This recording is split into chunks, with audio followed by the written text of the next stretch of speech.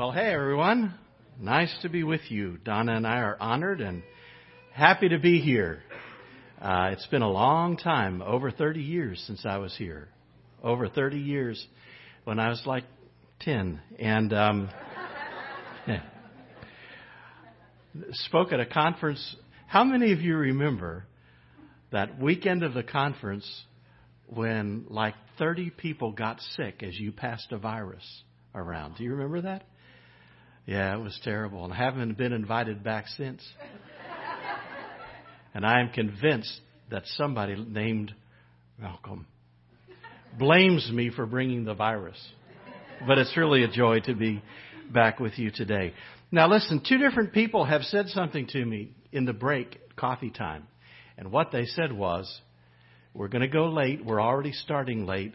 Take as long as you want. The stupidest thing you can ever say to a speaker. Seriously.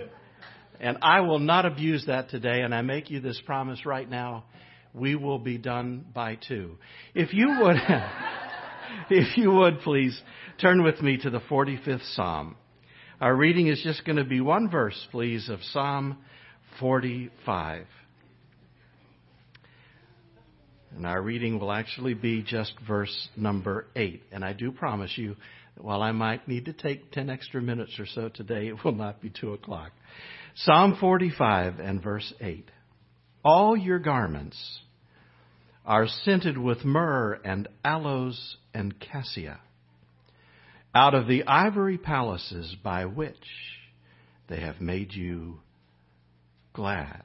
All of your garments are scented with myrrh and aloes and cassia.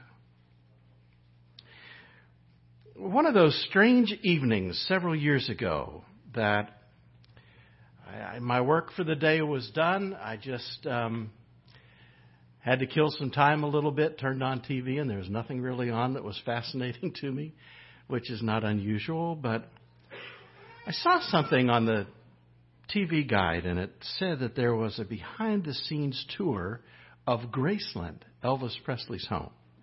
And I'd been there before on the normal tour and knew a number of the people back from my music days that had been on stage with him. And I thought, well, kill a couple of minutes watching this. And as I turned to it, the reporter lady was hosting the thing. With her microphone up, she said, when we come back from commercial break, we will go into the closet of the king. And all I could think of was this verse.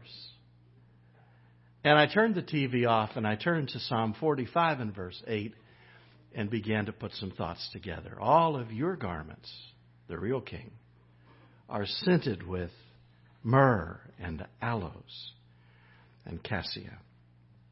One of the things that I really love about the Bible is the little stuff that's sometimes very well hidden, that we sometimes will kind of miss in a casual reading.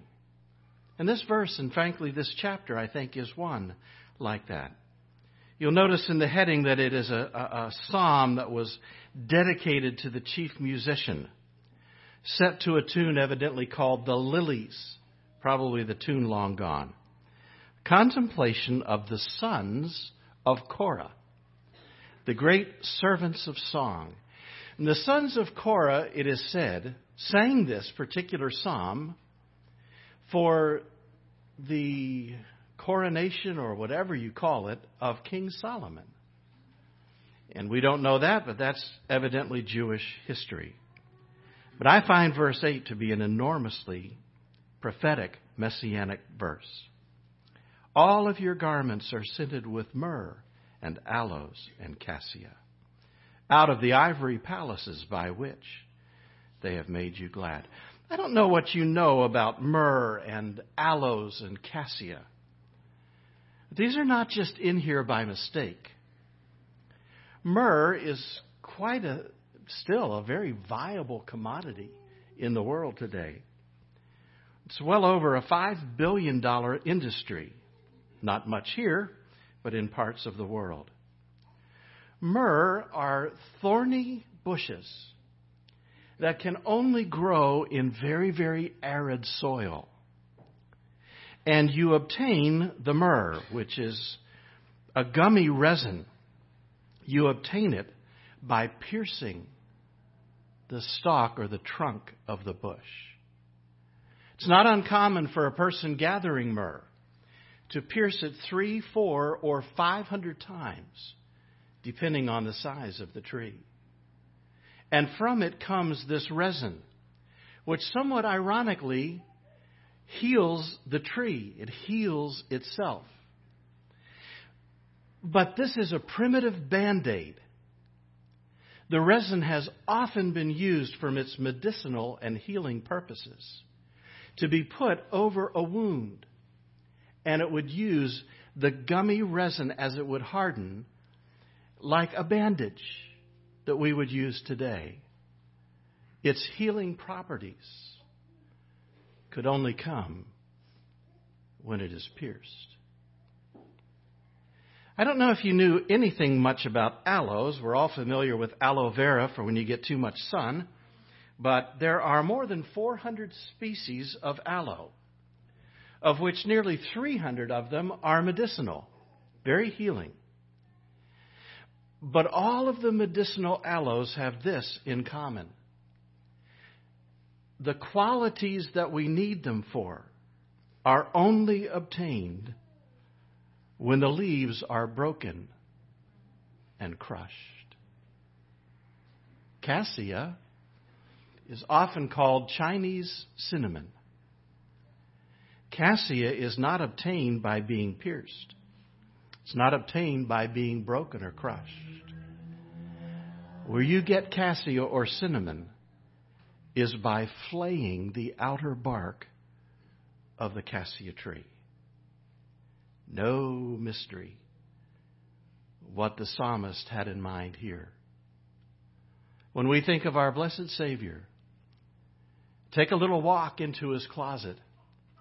We are greeted by a number of fragrances that come from being pierced, from being broken and crushed, and from being flayed. All of your garments are scented with myrrh and aloes and cassia. The very first garment that we would ever find in this particular closet, I know you would know what it is. It's called swaddling clothes. I used to think that they were primitive diapers, but the truth is they really weren't. They were burial strips. They were swaddling bands. An Orthodox Jewish person, knowing that if they died before sunset, they had to be buried that day. That's the law. If they died during the night, they would have to be buried as soon after sunrise as possible. It's part of the law. And so if they were ever to leave on a long trip, or even just outside of their village, it would not be uncommon for them to take these burial strips anywhere from 1 to 3 inches in width. And the fineness of the linen was dictated by how well off you were. And they would take a pre-measured amount and wind them around their torso inside of their outer robe, their garment. There would be enough quantity there, as these lengths would be stitched together.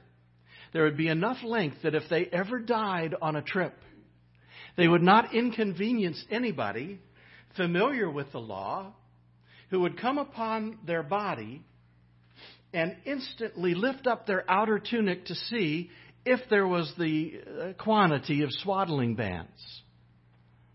And they would wrap that person. Conveniently, a pre-measured amount, they would wrap it. And they would seal it with that gummy resin and prepare the body for burial. Again, it is instructive because we have heard for years, and it's still true, of the one who was born to die, that you and I might have eternal life. So the very first garment that we ever learn of our Savior wearing is actually a burial garment. The Gospel of Luke in chapter 8, you don't need to turn to it. We're just going to talk about it, and you know it very well. We find a garment that Jesus was wearing that had a distinctive hem. Now, it probably has never necessarily hit you. And it didn't hit me until I did some research on it, of the differences in the tunics that Jewish men wore in those particular days. But in Luke 8, we find that the Savior and his disciples had been off on a trip. And if you read back in their itinerary, it had to be exhausting, numbingly so. They had been gone probably for somewhere 5, 6, maybe even as much as 7 weeks, if you read the itinerary back. They had faced multitudes, crowds. He had healed. He had raised from the dead. All of his earthly ministry was on full display, and they had gone from coldish climates, sometimes of the year, to very, very exceedingly hot climates.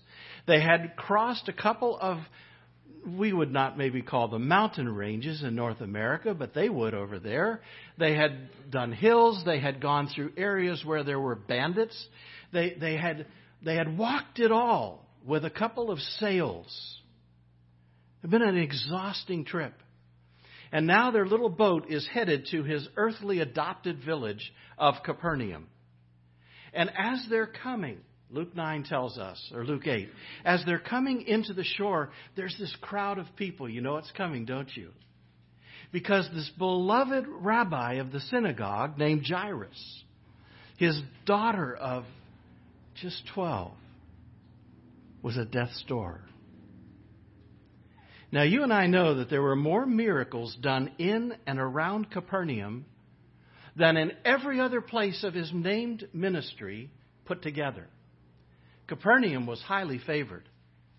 So it bears reason that Jairus and his wife would have certainly known and heard, and maybe even seen, some of the miracles performed by the Lord Jesus. At the very least, they would likely have known people who had been the beneficiaries of his great miracle-working power. So now their daughter is near death. And she is lying probably comatose, and desperate people will do desperate things when it comes to their children. And so they are waiting.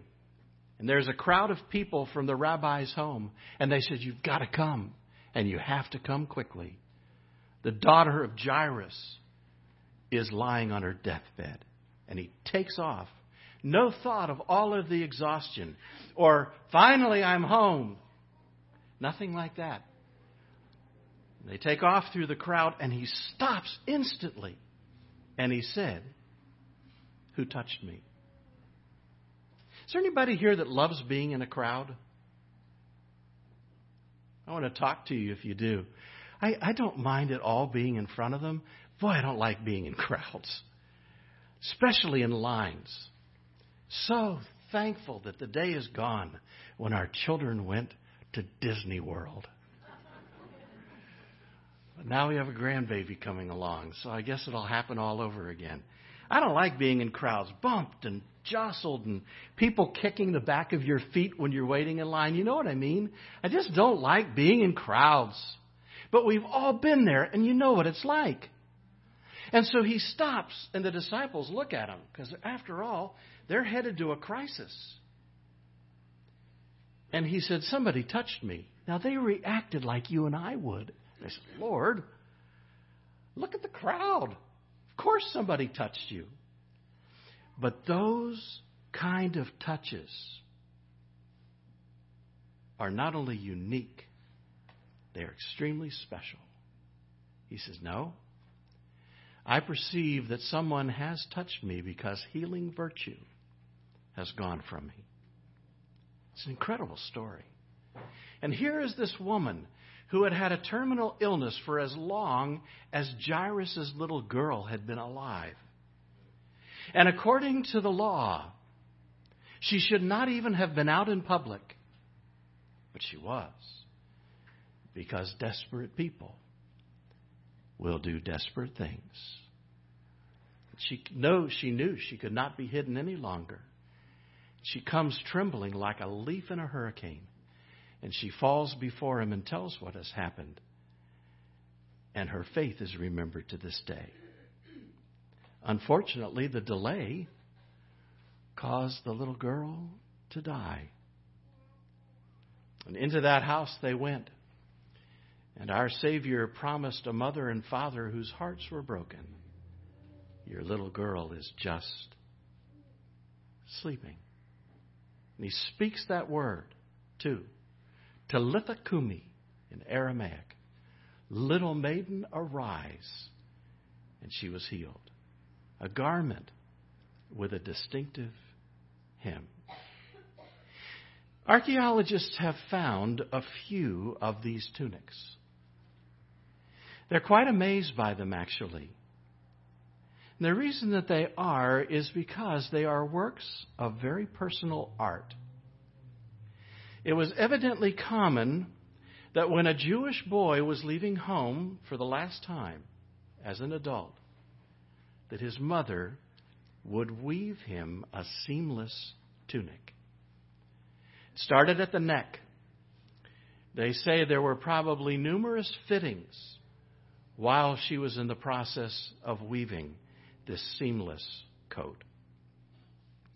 Once it was finished, the last thing that would be done would be the hem. They estimate that it probably was hemmed around 5, maybe 6 inches off of the ground. Low enough for modesty, high enough to keep it out of the dirt and the defilement. There's a message in there, isn't there? But she would put on the breastplate of the not plate, but in this area of the tunic. The ones that they have found, there are embroideries that appear to represent a village and a business, an industry. One has a boat on it that's obviously a fishing boat. One has a little stick figure of a house evidently on it. And it would be, they say, they at least expect, it would be a reminder to her son of his life and of his village as he was leaving. But the bottom, they say, is very touching. That was what they call the mother's panel, where a mom would embroider things that she wanted her son to never forget. I've often wished that heaven could have some kind of a museum. I'd love to have seen that tunic. Who knows? Maybe one day we will. But that mother's hem became a distinctly gorgeous sight to a woman with an issue of blood. The very next chapter, Luke 9, the 3 principal disciples, Peter, James, and John, are with the Lord Jesus. And they are now on a mount that we call Transfiguration. High mountain apart. And right in front of them, Jesus is transformed. His whole countenance, his face, and even that robe, they become glistening. He was transfigured before them. Now, I love Peter. A lot of people beat up on Peter. I think he was extremely human. Unfortunately, I see a lot of myself in Peter. But Peter is overwhelmed by the moment. Don't fault him, people. We would have been too. And he gets down on his knees and he says, Lord, it's good for us to be here. That's where he should have stopped. But he kept plowing on. Let's pitch 3 tabernacles, one for you, one for Moses, one for Elijah. Now, at least he gave the Lord Jesus first place among great men. But that would never, ever be enough for the God of heaven. And so the heavens thunder forth with the voice of God saying, this is my beloved Son. He is not just first among great men. He is the Son of God himself. In John 14, we read of another garment. And here's the deal. None of us can be dogmatic today on what it was. Some say that it was a towel. Most of the translations beginning with the King James and descending down. Most of the translations call it a towel. Some say an apron. I don't know what it is, and I'm just not going to tell you today what I think it was. Probably some kind of a serving apron, but we just don't know. The important part of the story in John 14 is not what the exact garment was. It was the lesson to be taught to the disciples. So the Savior takes off that outer garment, that tunic, and he puts something on, whatever it was, apron, towel, take your pick. And he takes a basin of water and a washcloth. And he gets on his knees.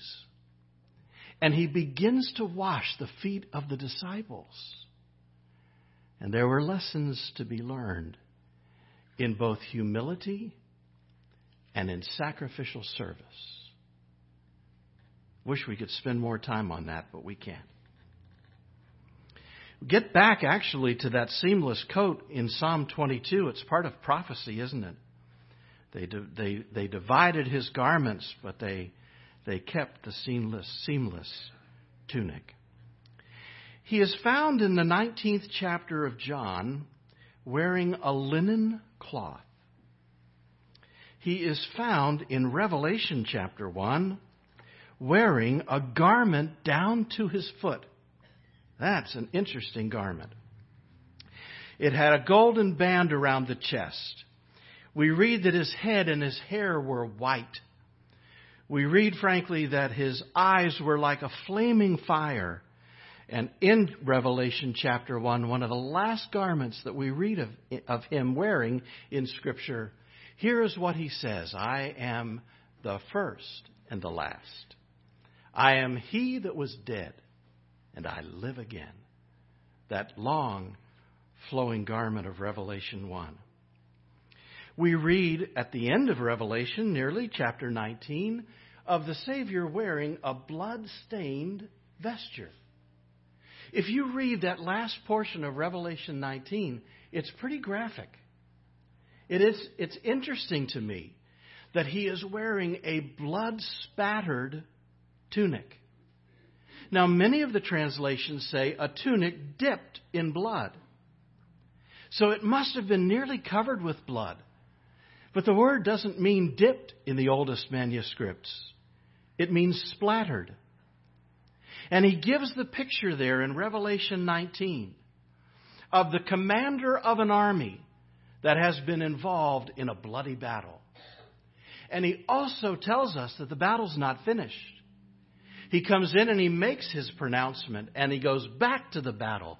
The army of the Lord would prevail over his enemies.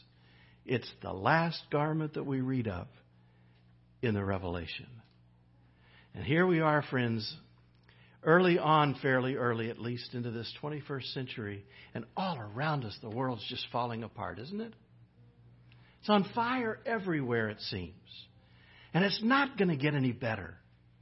And in our travels, Donna and I are meeting and we're talking with people that are a little bit frightened about what's coming. And they say, we're going to have persecution here in the next 5 or 10 years. And we can't disagree. Things are just galloping now at the end of this age. People are a little frightened. When I read from Revelation 19, I find that I have a Savior who will ultimately prevail to perfection. And so, knowing the end of the book, we can face the unknown with a certain faith and a certain confidence because of a perfect Savior who one day will conquer every one of his enemies. When I was younger, I used to have a question. Not actually just younger. It was up until maybe 10 or 12 years ago. I had a question. Never really thought about it that much, but when I was reading in John 20, and I read about the linen bands, the burial strips that they wrapped the Savior in. Do you remember that expression that there was a face cloth that had been folded, a napkin, the King James reads, a napkin that had been folded and placed by itself, that was seen by the disciples the morning of the resurrection. Do you remember that? I always wondered if there was some significance to that. Because after all, if you would take a body and wind it up for burial, you're not going to leave the face uncovered. You're going to wrap the whole body from the bottom of the feet to the top of the head, right? What was the significance of that? And I'm ever so thankful it actually came from a pastor of a church that I've never been to in your state up towards the north. And when I heard it, something clicked, and I said, you know what? That bears some research. And so I went to a friend of mine who was a rabbi's daughter, and I had her do some research and talk with her father. And it turns out that, lo and behold, the pastor outside of Orlando was absolutely right. They would have wrapped with the hugely valuable spices. They would have wrapped the body of the Lord Jesus. 100-pound weight of spices. Do you know that Josephus, the great Jewish chronicler and historian, tells us that when Gamaliel, the great master of the law, when he was buried, most respected teacher of the law in Israel's history, more than likely, that it caused a buzz that went all through Israel, out into the countryside and beyond, when they learned that they buried Gamaliel with 75 pounds of precious spices. That's how much he was respected. And 75 pounds was the burial weight. It was always reserved for a prince. And he was not a prince. 100 pounds of spices was the burial weight uniquely reserved for a king. And they wrapped the Lord Jesus in those bands, sealed them with resin. But a wealthy man had given him his tomb to use. And so they would have stopped at his neck and left the rest of the bands rolled up like a roll of gauze.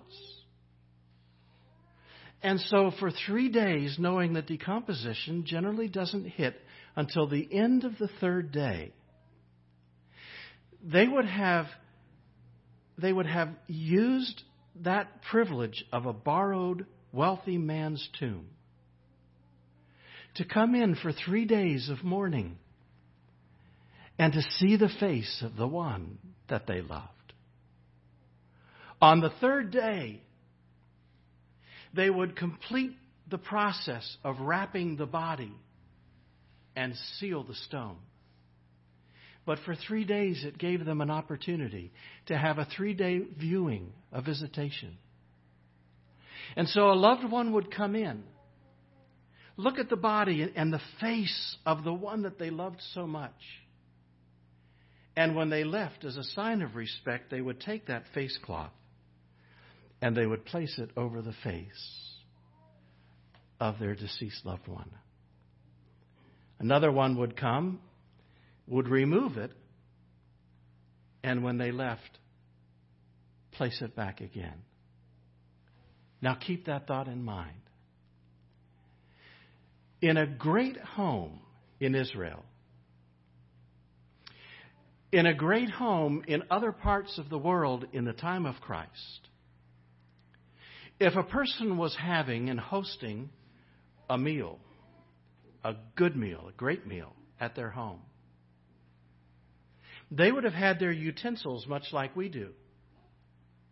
And they would have served their guests with fine linen napkins. And so there was a system that was devised. Everyone would have known it. If you had to leave the table for any reason, you would fold your napkin on the creases that had been placed there before you arrived. And you would lay it by itself above your plate. And if you were done, and you were leaving for the last time, you would crumple it up and drop it on your plate or bowl. Any servant who would see the folded napkin by itself would know that it was a sign of, I am not finished. I will be back. And when those disciples went in that first Lord's Day, when up from the grave he arose, they would have taken one look at that napkin, hit them like that. I am not finished. I will be back. And we await it to this day, don't we? Some of the garments in the closet of our King, they bear a fragrance that is unique. And I hope that as we have recently begun a new year, that every one of us will endeavor that as we wend our way walking through life, people who come behind us might detect a little of the fragrance of our gloriously risen Lord. Thank you, Father, this afternoon for the beautiful Word of God. Thank you for the hidden lessons. It's our prayer, Father, that again, the fragrance of the blessed, beautiful Christ might trail behind us through life. We're thankful, our Father, for the humility of our Savior. Though he was rich, yet for our sakes he became poor, that we through his righteousness might be saved. Our prayer is, our Father, today that even if there's someone here who has never accepted him as Savior, that the beauties of our blessed Lord Jesus will be so appealing to them today that they will want to know him. We're grateful for that wonderful time we had this morning to remember our Savior in the way that he has left for us to do. We ask our Father that the fragrance of that meeting might go with us long after we part. We give our thanks and ask, Father, that you will bring us back tonight in safety, we ask. In our Savior's name. Amen.